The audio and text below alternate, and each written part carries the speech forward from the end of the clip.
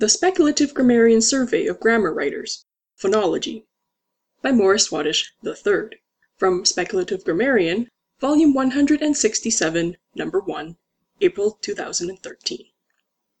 Introduction. For the past 40 months, Speculative Grammarian's Office of Linguistic Documentation has conducted an extensive survey of linguists who have published descriptive grammars. Over 600 grammar writers responded to our extensive questionnaire, covering all areas of data gathering, analysis, theory, and the processes of writing and publishing. We share these results as a service to our beloved field of linguistics, which we know relies heavily on published grammars.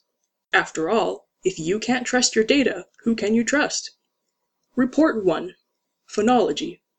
Many interesting generalizations have emerged from our survey of grammar writers, but the strongest of these is found in the area of phonology. Exactly one of our 623 respondents did not simply make up the data for the phonology section of his or her grammar. For years it has been known that writers of so-called reference grammars are generally hopeless at phonology. This has never mattered much, because reference grammars are normally produced as doctoral dissertations, which get only the most cursory of readings by harried committee members.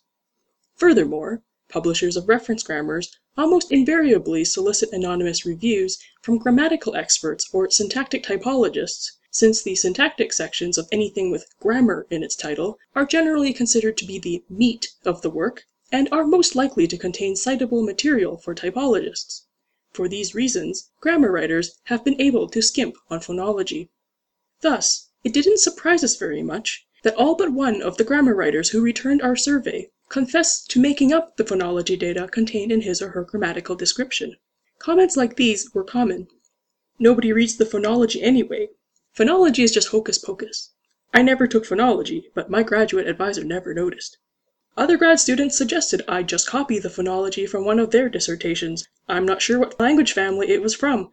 I don't think she knew either. I think every dissertation in our department reused the same one. If I had to analyze the phonology too, I would never have finished in time for the tenure review committee. We did, however, discover one grammar writer who actually learned something about the phonology of the language and whose phonological description is based on an analysis of the sounds and sound patterns in the language the grammar describes. In follow-up interviews, this grammar writer has asked to remain anonymous, fearing widespread ridicule, but did consent to being quoted. I just figured if I was going to claim this book was about the X language, I thought to really understand all of X's features. I know it isn't fashionable, but I thought why not? Speculative Grammarian is proud of the devotion to truth that this single writer has shown. We are equally proud of the ability of over 600 additional grammar writers to fake everybody else out.